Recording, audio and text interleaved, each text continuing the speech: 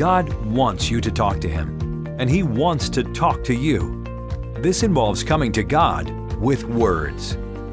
This message is the 9th in the series, Rudders and Roots. The message is entitled, Guiding and Guarding Your Mouth, Part 1. Here is Pastor Dale O'Shields.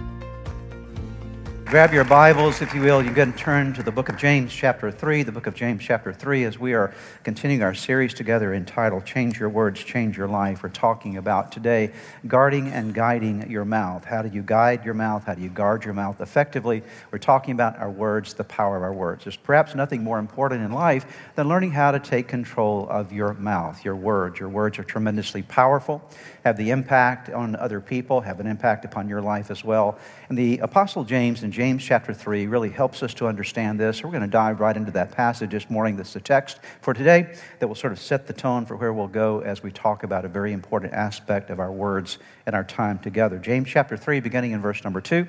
We all fail in many areas. How true that is, but especially with our words. Yet if we're able to bridle the words we say, we're powerful enough to control ourselves in every way, and that means our character is mature and fully developed. Horses have bits and bridles in their mouths so that we can control and guide their large body, and the same with mighty ships. Though they are massive and driven by fierce winds, yet they are steered by a tiny rudder at the direction of the person at the helm. And so the tongue is a small part of the body, and yet it carries great power. Here James, among a lot of things that he teaches us in this particular section of Scripture, reminds us of the fact that our tongue is a small part of our body, but it has tremendous capacity, tremendous power. Just like the bit in a horse's mouth can direct that large muscular animal where the rider wants that animal to go, and just like a ship can be set by the captain toward a direction by the rudder on that large vessel, the same is true with your tongue. Your tongue is like the rudder of a ship. Your tongue is like the bit in a horse's mouth that will direct your life in a very specific way. If you don't like your life, if you don't like what's happening in your life, I would encourage you, maybe one place you might want to check is with your words, because sometimes your words are the very things that are setting the direction for your life. If you're living a life saying, I can't, I'll never be able to, this is impossible, all those things set a direction. If you say, I believe God is with me, God is able, God's going to help me, you begin to set your life in a different direction. So your words are powerful for your own life as well as for your impact upon others. I want to talk today about one specific area of your words. This is something we haven't covered so far in the series, and I did not want to conclude the series, as we're going to be looking over it the next several weeks, without talking today about one specific area in your life, and one area that I would call God talk language, learning how to speak the language of God. And the main point I want to leave you today, and I hope you'll grab this deeply in your heart and spirit, and this is the one first point you'll see on your notes, is that you and I need to learn to open our heart to God in prayer. God wants to hear our words in prayer. The first practice of what I would call God language really is the practice of prayer. See, if you're not communicating regularly or effectively with God, then you're going to have problems in all the other relationships of your life. And the best use of your words, the best way to use your words well, is to use your words with God. No communication in your life is more important than your communication with God. No words you'll ever speak will be more important than the words that you actually speak to God. And so I'm going to take a little bit of time today and talk to you about the power of prayer, the impact of prayer in your life. What does prayer do? How do we pray? Because it's extremely important that we learn to use our words well with God. How do we speak the God language when we approach God with prayer? And all of us have areas of need in our life where we need God to come and give us answers and to bring breakthroughs for us. We need to know how to pray well, how to use the right words in prayer. So I'm going to share with you today 6 things I think will help you in your prayer life, because all of us, whether you're a novice in your walk with God, you're just learning how to walk with Him, or maybe you've been what we might call a veteran in your relationship with God, you've been walking with God for an extended period of time, all of us can improve our prayer life. And when we improve our prayer life, we actually improve our lives. So here are 6 things I'd like to help you to remember today about opening your heart to God in prayer. Number 1, you need to know and remember that God invites you to talk to Him and that He wants to talk to you. There's an open invitation from God. He's opened a way for all of us to actually have communication with Him. Now, this is far more of a miracle than you and I realize, because all of us are born into the world as sinners, and because we're sinners, we can't approach a holy God. In our natural state as sinful human beings, we can't get into the presence of a holy God. And that's the beautiful thing about Jesus coming, because Jesus came, and what He did on the cross for us is He took on the penalty of our sins and gave us the gift of His righteousness, so that He's now opened a way for us to have a relationship with the holy God. We could not get there without Jesus. You can't just go to God without Jesus. The only way to the Father is through the Son. The only way we have a relationship with God the Father is by the Son, Jesus Christ. And He has bridged the way so that you can have access to God 24/7, 365 days out of the year for your entire life. You have access to God because of what Jesus did for you when you put your faith in Christ. I am thankful for Jesus today. How about you? Because He made a way for me to have a relationship with God. And all of our relationships, any relationship in life, including our relationship with God, is going to rise and fall on our communication. If we don't communicate well, then we'll never have a good relationship. And we must understand that God invites you to talk to Him, and He wants to talk to you. It's called prayer. I want to give you a few verses that remind us of this open invitation that God has given to us in Jesus Christ to come to Him and to talk to Him and to be prepared for Him to talk to us. Jeremiah 29 verse 12 says, "Then you will call on me and come and pray to me." And notice this statement, I will do what? I'll listen to you. God says, you'll come to me and you'll call on me and you'll pray. And when you do this, I promise you this part, I will listen to you. Jeremiah 33:3. Can you read this together with me aloud and loudly as a congregation across our campuses this morning? Let's read together. Call to me and I will answer you and tell you great and unsearchable things you do not know. Don't you love that promise? God says, call to me. That's prayer. And here's my promise. I will answer you and I'll tell you great and unsearchable things you don't know. Hosea chapter 14, verse number 2. Take words with you. Take what with you? Words with you. We're talking about our words. Take words with you and return to the Lord. Say to Him, what are we to say to Him? Forgive all our sins and receive us graciously that we may offer the fruit of our lips. So there's this invitation that we're to come to God with our words. Matthew chapter 7, verses 7 and 8. You know it well. Why don't we read this one together also? Would you read with me? Ask, and it will be given to you. Seek, and you will find. Knock, and the door will be open to you. For everyone who asks receives. The one who seeks finds. And the one who knocks, the door will be open. Notice there are three injunctions there for us. Ask, seek, and knock. Say it with me. Ask, seek, and knock. Everyone that asks receives. Everyone that seeks finds. Everyone that knocks, the door will be open. Now, for some of you might say, well, I prayed a prayer before. I've asked God about something before. I've sought God for something. I've knocked on the door of heaven before, and it didn't seem like I got an answer. I want to remind you that in Jesus Christ, as a follower of Christ, when you come to Him and you ask, you will receive. When you seek, you will find. When you knock, the door will be open. Now, here's our problem. Oftentimes, the reason that we don't feel like a prayer is answered is because it wasn't answered the way we wanted it to be answered. And so we've asked for something and God chose to respond in a way that was different from us, and so we walk away from that situation. Well, God didn't answer my prayer. I'm here to remind you this morning that God answers every prayer of every believer.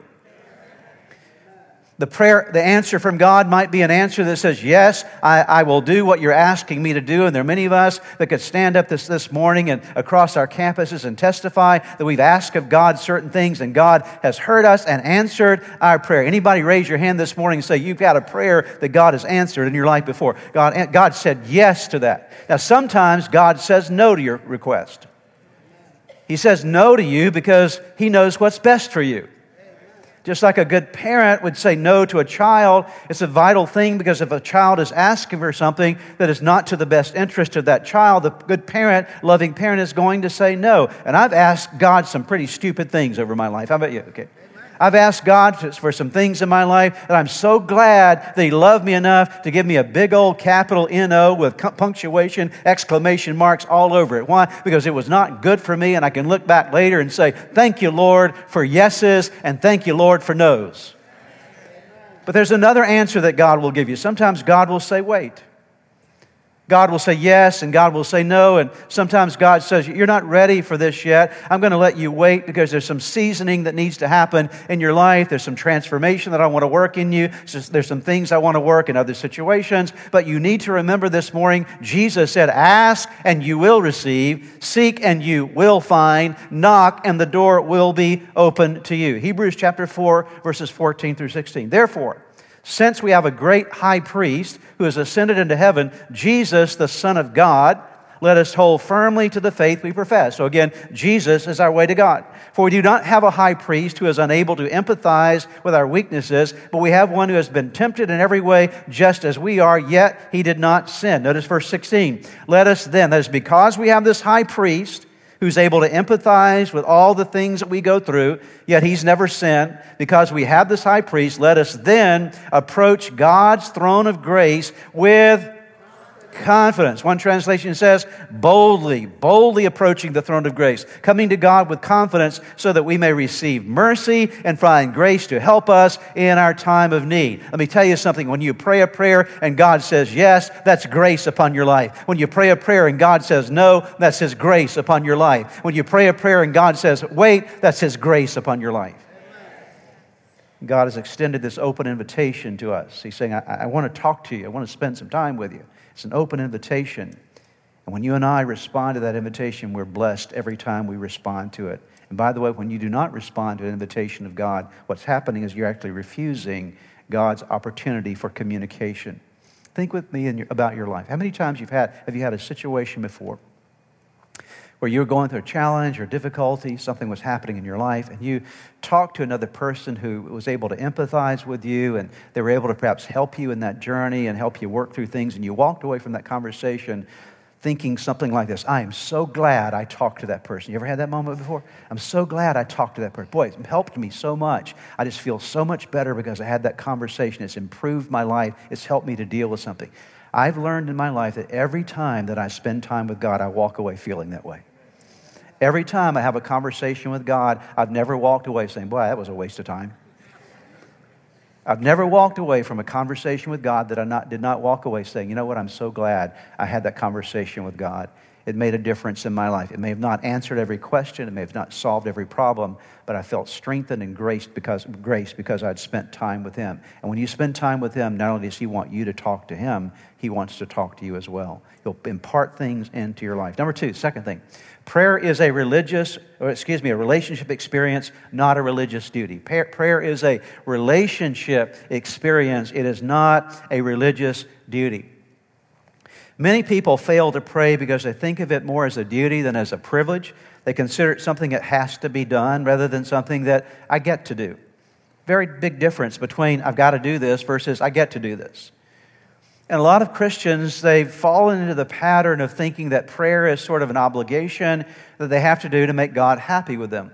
If God's going to love me, I have to pray. And so it becomes a list of to-dos in my life. And so one of the other things I must to-do today is I must do prayer, because if I don't, God's going to be upset with me. What I want to remind you of today is that God's not upset with you. God's not angry with you if you don't talk to Him. You're just missing an opportunity to experience relationship with Him. So it's not that you and I earn God's favor by prayer. You never earn God's favor by doing anything. You can't earn the favor of God, because the moment you've earned favor, you actually are not, it's not favor, because what you've done is you've worked for something. And so you never earn the favor of God by doing anything in your life. And so prayer is not a religious duty that you have to do. Prayer is something you get to do. Isn't that great to know? It's a relationship thing. I love what Jesus said in Revelation chapter 3, verse 20. So personal, it's so relational. It's an amazing verse, how relational this is. Jesus says, look, behold, one translation says, I stand at the door and knock. He's talking about your life. He said, I'm standing at the door and I'm knocking. If you'll hear my voice and open the door, read the rest with me, I will come in and we will share a meal together as friends. Now, I call that relationship. How about you, okay? It's not a religious duty, it is a relationship. And so when you're praying, and when you're praying effectively, you're actually spending time with Jesus. You're in His presence. It's a relationship that is being built. It's not a religious duty, it is a relationship experience. Number three, the third thing I want you to remember about prayer, and that God wants you to remember about prayer, is that prayer is therapeutic. I'll give you a moment to write that word down. It's a little bit of a lengthy word to write down if you're taking notes this morning. Prayer is therapeutic. After you've written the word, let me give you the definition of that word. You may say, well, I know what it means. Let me just remind you what therapeutic means. The word therapeutic means three basic things. It means it is something that brings healing. It's something that is curative. It is something that is restorative. So it's healing, it's curative, it's restorative. Say it with me. It's healing, it's curative, and it's restorative. Okay. That when you approach God in prayer, there's healing that happens, there are cures that happen in your life, and there's restoration that happens. Now, I want us to go to the natural realm just for a moment because most of us are familiar with the word therapy. And we usually think of that word therapy when it comes to psychological services, psychiatric services, that if you're going through something in your life, you sit down and have a conversation with a therapist or a group of a set of appointments with someone that will help you work through things. The primary aspect of therapy is you're talking, okay? You're talking about your life. You're talking about what you're going through. So therapy is talk, okay? It's talking through things. A good therapist is a therapist that will not try to always give you the answers, but they actually are drawing out of you what's going on with you so that hopefully in that process of conversation and the right questions being asked that you can actually come to some insight for yourself and that you can actually solve your own problems.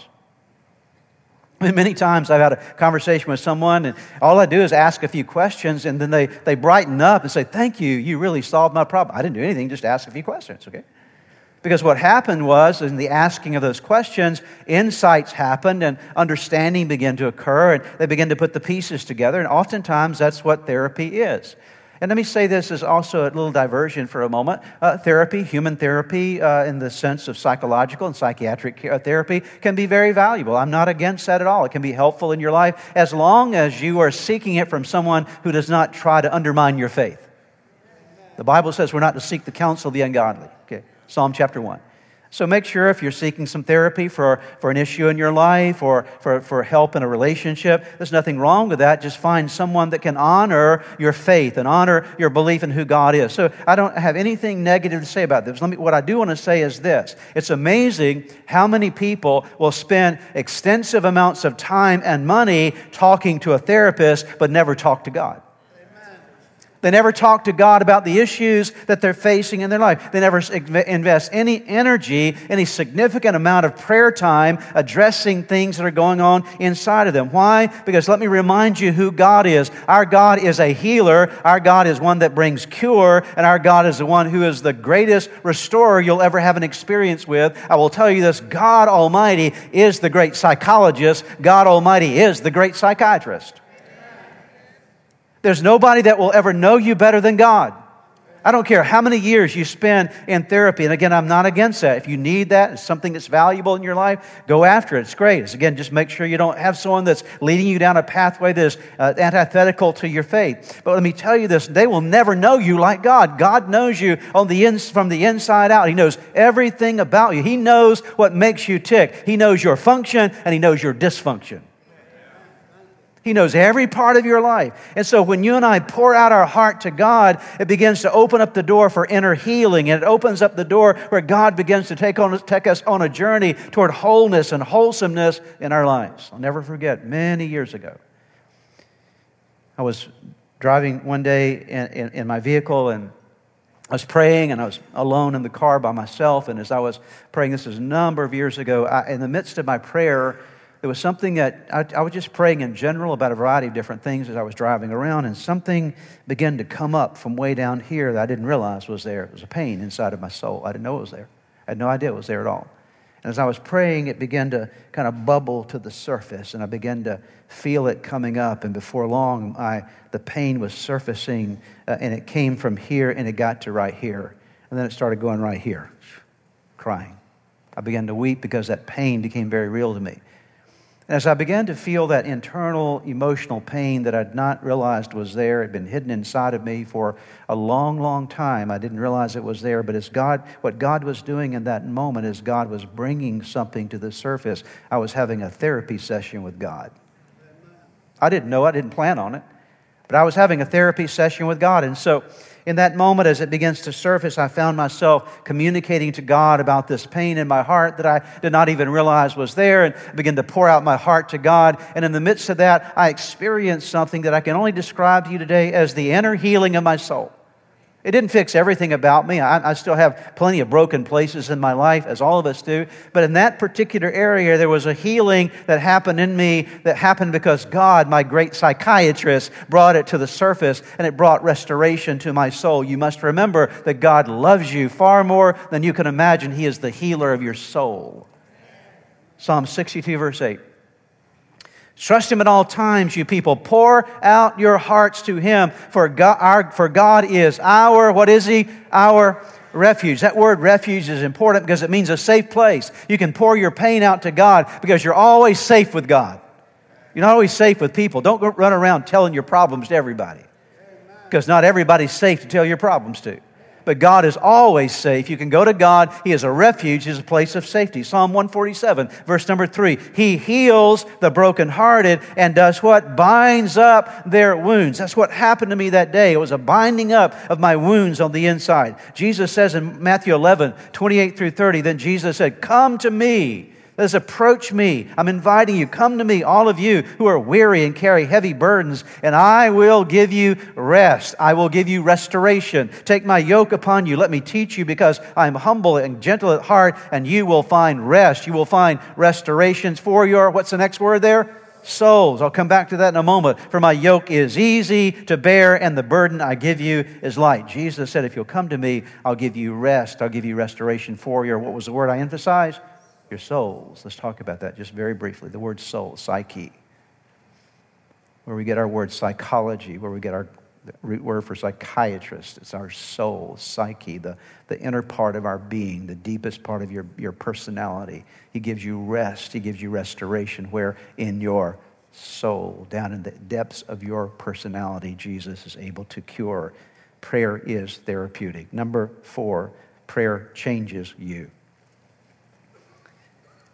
Why do we need to take our words to God and to pray well? Because prayer changes things, but also prayer changes you. And sometimes the most important thing that needs to change in your life is not the things around you. The most important thing that needs to change is you. Because you're in the way of a lot of things. All of us are at times. We're in the way of things that need to happen in our lives, and we're the biggest problem. We like to think of the situation as being the problem. God says, really not the situation. It really is you. And the reason that prayer changes you is because, I'll need to mention this kind of briefly. I hope you'll think more about it maybe this week as we're maybe going back and reflecting on these notes, maybe in your life group, wherever you do this. But I want you to think about this reality. When you meet with God in prayer, you're meeting with truth. God is truth. Jesus said, I am the way, the truth, and the life. Is that not what He said? And so when you meet with Jesus, when you pray, you're meeting with Jesus. And when you pray, you're encountering truth, okay? You encounter truth through His Word, and you encounter truth through His presence. And so when you encounter Jesus, you always encounter truth. And truth, you'll never change without truth. You will know the truth, and the truth will set you free. And so until you gain truth, you can't be set free, okay? That's why the study of God's Word is so valuable, because it reveals truth to you and it liberates you. I think all of us could say today, many of us perhaps here today can say that we've discovered different truths in the Bible. When we discovered it, wow, we're free. We found freedom because we discovered a truth. Well, the same happens when you and I are talking to God, that God shines lights on things in our life that we could see no other way, and He reveals truth to us that you can't argue with. When God calls you stubborn, you're stubborn. When God addresses something in your life, that's what you are. And so when He addresses something, you begin to realize, okay, I can't really argue with that because, He's right, okay? And so there's this moment where God confronts you and me with stuff as we're praying, and I've had it happen to me many, many times over the years. I'm sure many more times to come, where God will turn the spotlight on me in a certain area as I'm praying. He will reveal something to me about me, not about somebody else, but about me. He helps me to see something in my own life that needs to change. And in that prayer, chains are broken. In that prayer, I begin to discover truth that liberates me. Why? Because I'm encountering the one who is true. Because in prayer, you can be totally honest with God. You can reflect on who you are before Him, and you can let go of all your defenses because you're safe in His presence. You can approach Him with humility because there's this moment of saying, God, I need you in my life. Let me give you a story about this that Jesus gave us in Luke chapter 18. Great story. Talks about two men. To some who were confident of their own righteousness and looked down on everyone else, Jesus told this parable. So He's talking to the religious leaders of His day. Two men went up to the temple to pray. So the story is about two men. The first one is described here, one a Pharisee and the other a tax collector. The Pharisee stood by himself and prayed. So are both of them, where are they? They're in the temple, and both of them are going to pray. Okay, so you're about to get an insight about two guys praying. One is a Pharisee, one is a tax collector. The Pharisee was a guy who did all the religious stuff, but he did it externally. He didn't really have a relationship with God, but he followed all the rules, okay? All the religious rules, he got them down. The other was a tax collector, despised because of the way he lived his life. He would extort money from people. And I don't need to go into all the details, but let me just tell you, he was the guy that was considered in society the scum of the scum, a tax collector. So you've got these two people going to the temple to pray. The Pharisee stood by himself and prayed, God, I thank you that I'm not like the other people, robbers, evildoers, adulterers, or even like this tax collector. I fast twice a week, and I give a tenth of all that I get. So in other words, the Pharisee goes to God in prayer and says, God, you're lucky to have me. I'm the man. When it comes to doing the stuff, I do it. Now, you got to be really impressed with me because I got it all together, God. But there's not one single thing in the Pharisee's prayer that is asking for any change in his own life. He has no openness to God. He's approaching God as though everything is right, everything is together in his life. Notice now what happens in verse 13. But the tax collector stood at a distance. He would not even look up to heaven, but beat his breast and said, God, have mercy on me, what? A sinner. So now you're seeing a very different picture. The Pharisee does not acknowledge any need for any kind of change in his life, but the tax collector, the sinner, is now acknowledging, God, I need mercy. I need you to do a work in my life. I need you to help me. Now the question becomes, which of these two had the better experience in prayer? Which of these two experienced the change that they needed? Well, we know the end of that story, but I'll read it for you in verse 14. I tell you that this man, the tax collector he's referring to there, rather than the other, went home justified, made right with God. For all those who exalt themselves will be humbled, and those who humble themselves will be exalted. Jesus is teaching us, this whole story is about prayer, is it not? It's about prayer. He said, when you come to prayer and you exalt yourself in prayer, nothing's going to change. I'll have to humble you before you can even experience my grace in your life. But if you come to me in prayer with humility, then I'll be able to do something in you that raises you to the next level of your journey with me. Number 5, fifth thing, prayer changes situations. Not only does prayer change you, but prayer changes things around you. When you pray, heaven invades earth.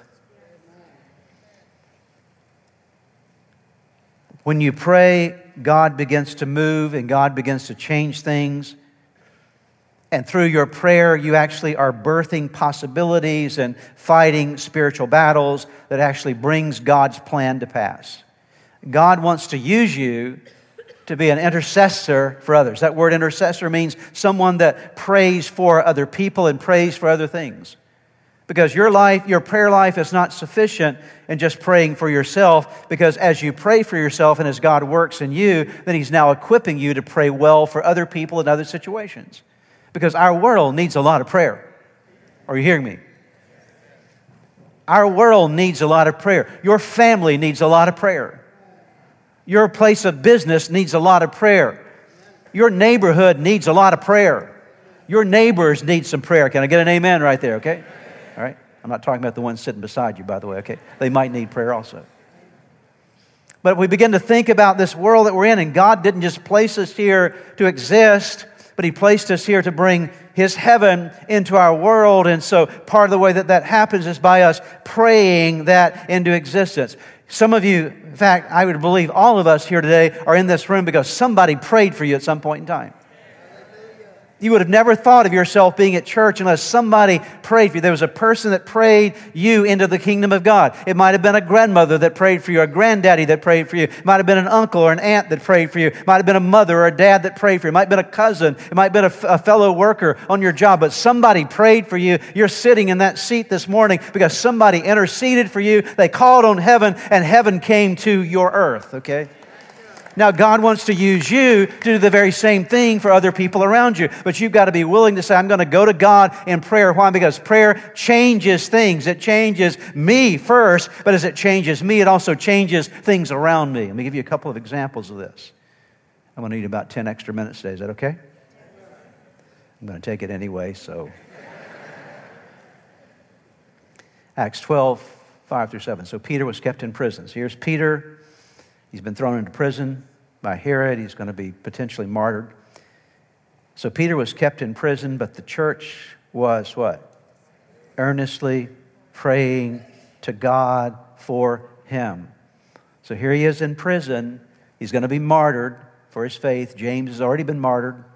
Peter's next. But the church is praying earnestly for him. The night before Herod was to bring him to trial, Peter was sleeping between two soldiers, bound with two chains, and sentries stood guard at the entrance. So it's describing how impossible it was for him to get out. Suddenly, an angel of the Lord appeared, and a light shone in the cell. He struck Peter on the side and woke him up. Quick, get up, he said, and the chains fell off Peter's wrist. So if you read the rest of that story in the book of James, you'll see that in fact, he does get up. He's actually delivered. He goes back to the house where the people are praying for him. It's an amazing story. What I want you to see is that the reason that Peter got out of his trouble, the reason that Peter got out of his circumstance was because somebody was praying for him. There's somebody today that has chains on their life, that's bound up in a certain way, that's about to suffer something that is a very devastating thing in their life, and your prayers can help set them free. Hezekiah is a great story in the book of Isaiah chapter 37. I wish I had time to talk about this, but quickly.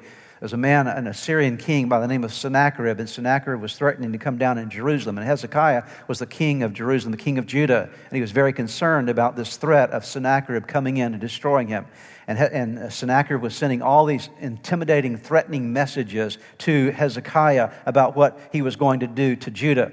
So notice what happens. Here's one of the statements of Sennacherib to the king. So say to Hezekiah, king of Judah, do not let the God you depend on deceive you when he says, Jerusalem will not be given to the hands of the king of Assyria. Surely you've heard what the kings of Assyria have done to all the countries, destroying them completely. And will you be delivered? So here's this intimidating message from Sennacherib to Hezekiah. I'm coming in. Don't think your God's going to deliver you. You're in trouble. It's all over. Judah is going to be destroyed. Jerusalem is going to be taken. Notice verse 14 of that same chapter. Hezekiah received the letter. This is the letter from Sennacherib, from the messengers, and read it. Then he went to the temple of the Lord and spread it out before the Lord. And Hezekiah did what? He prayed to the Lord. So here Sennacherib sends a letter to Hezekiah saying, I'm going to destroy you. Don't think that God's going to deliver you. Look at all the other nations we've destroyed. Hezekiah gets this letter and he reads it, says, I got to have God in this situation. Takes the letter, runs to the temple, opens it up, spreads the letter before God, and begins to pray.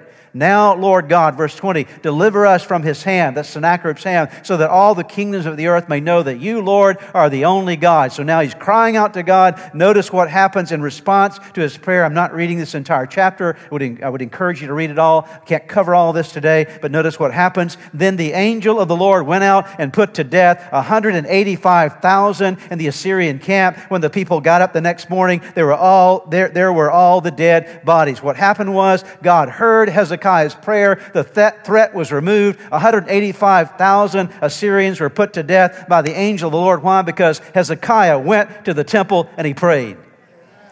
Prayer changed things. James 5, 16 through 18.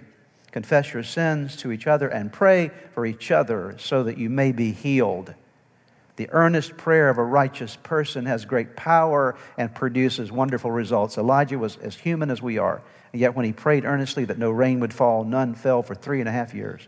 Then when he prayed again, the sky sent down rain and the earth began to yield its crops. Here we're told that the effectual, fervent prayer of a righteous person, a person who's in right relationship with God, makes a difference. Elijah gives us that example. Last point today. I want to put a capstone on this entire message. The last thing I want you to remember as you leave today is this: prayer is simple.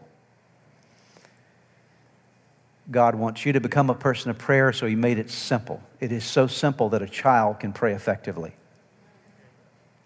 Don't ever make light of a child's prayer. Because I've seen children pray heaven down to earth, okay? The simple prayers of a child can make a difference. And in fact, God calls us to pray like little children. He calls us to be childlike in our prayer. Prayer is not complex. And I think so many times we get all tied up. I don't know what to say. I'm not sure how to pray. And I'm not sure I'm going to do it right. And do I kneel? Do I stand? Do I hold my mouth a certain way when I pray? What do I do? How do I pray the right way? But prayer is simple. Let's just get down to the reality of how simple it is. Not complex. God made prayer very simple. Why? Because He wants a relationship with you. Matthew chapter 6, verses 5 through 8. And when you pray, Jesus said, when you pray, didn't say if you pray, He said when you pray, do not be like the hypocrites, for they love to pray standing in the synagogues and on the street corners to be seen by others. Truly I tell you, they have received their reward in full. But when you pray, go into your room, close the door, and pray to your Father who is unseen. Then your Father who sees what is done in secret will reward you. And when you pray, do not keep on babbling like pagans, for they think they will be heard because of their many words. Do not be like them, for your Father knows what you need before you ask Him. Everybody say simple. That's pretty simple, isn't it? Just go to your closet, go to your place of prayer, close the door, talk to your Father. That's all I said. Talk to your Father. The unseen Father, He'll hear what you say. He'll respond. Jesus gave us a pattern for prayer. Matthew 6, 9 through 13. You know it well. In this manner, therefore pray. This is how you're to pray. Our Father in heaven, hallowed be your name. Your kingdom come, your will be done on earth as it is in heaven. Give us this day our daily bread, and forgive us our debts as we forgive our debtors. And do not lead us into temptation, but deliver us from the evil one. For yours is the kingdom, and the power, and the glory forever. Amen. Most of us know that as the Lord's Prayer. The Lord's Prayer is, while it's certainly valuable to recite, nothing wrong with learning it and reciting it. More than that, it's a pattern. It teaches us a certain aspect of prayer. I've taught on this before, and I'm sure I'll teach you on it again in the future, but it's not my purpose today to do that. I just want to help you to understand that prayer simply gave us a very clear pattern of how to pray. And so I'm going to help you today. In my last section of my message, I want to give you two acronyms with 4 words each that can help you to understand how simple prayer is. How many of you today want to learn how to pray more effectively? I do, right? I want to learn how to pray more. So here it is. It's very simple. I'm going to give you an acronym with the word ACTS, A-C-T-S, okay? And this is when you get ready to pray, just remember A-C-T-S, ACTS. Everybody say ACTS. ACTS, okay? You get down to pray, whether you kneel, you sit, whatever you do, remember A-C-T-S. What does that mean? I start by giving God adoration. Our Father which art in heaven, hallowed be your name. So you take just a couple moments in your prayer and say, God, I just want to take some time and I just want to love on you. I just want to honor you and glorify you and praise you for all that you are. I want to remember who you are, God. I want to get my mind off of my problems. I want to get my mind on you. That's adoration, right? Because when you are dealing with life, you're always thinking about what's going on with your life, but you have to shift gears and go from earth to heaven. So now, God, I'm going to adore you, and I'm going to honor you, and I'm going to bless you. So I'm spending a few moments of my time just tuning up with heaven. That's called adoration, okay? It's worship. And worship's not just something you do on the weekends at church. It's something you need to do every day in your life, right? So it's adoration, okay? C stands for confession, okay? Now, God, that I've adored you, I need to get some things right with you. I need to open up my heart and talk to you about what's going on with me, okay? I need to get some things dealt with in my own life. That's that spending time with God where you let God work on you, okay? And confession is being real about your sins, being real about your weaknesses, being real about stuff that's going on in your own life, being real about your own imperfections. Anybody here want to just acknowledge today, by the shaking of your hand, you're not perfect yet, right? Amen? Okay, you're not perfect yet, and you need to talk to God about where you're not perfect. You need to ask for His help and grace in your life. Confess your sins to Him. Open up to God. So you spend some time adoring Him, then you spend some time with confession, opening up your own life to Him. A-C-T, T stands for thanksgiving. You move into a realm of thanking God. Everybody here, no matter what you're going through in life, you have something to thank God for. And so you move into this gear, say, now God, I've worshiped you. I've spent some time talking about me. Now I just want to take a few moments and thank you for all that you've done. I just want to thank you for these blessings. You begin to articulate how He's blessed you. And here's something about that happens in your life. When you start talking about one blessing, it leads you to another blessing, to another blessing, to another blessing. Before long, you've spent 10, 15, 20 minutes just thanking God for all He's done in your life because He's done amazing things. If you can't think of anything else to thank Him for, thank Him for Jesus. Amen? That's the beginning point. Thank Him for the fact that Jesus has now come into your life and you have a relationship with God because of Christ. Then the S, it's a big word. Don't get taken back by it. It's the word supplication, okay? It's a good word because it makes acts, A-C-T-S, so I needed an S word, so there you go, okay? Actually, this whole acronym doesn't originate with me. It's been used for many years by many Bible teachers, but it's very effective. S, supplication. What does supplication mean? It's when I start praying for other things. I'm praying for my friends, my family. I'm praying for my work situation. I'm praying for things that I'm asking God to come into and work in these supplicating. I'm inviting God to work in other situations of life. So supplication about situations, okay, is another way we might say it. So that's the A-C-T-S. Got it? If you don't like Acts, I'll give you another one.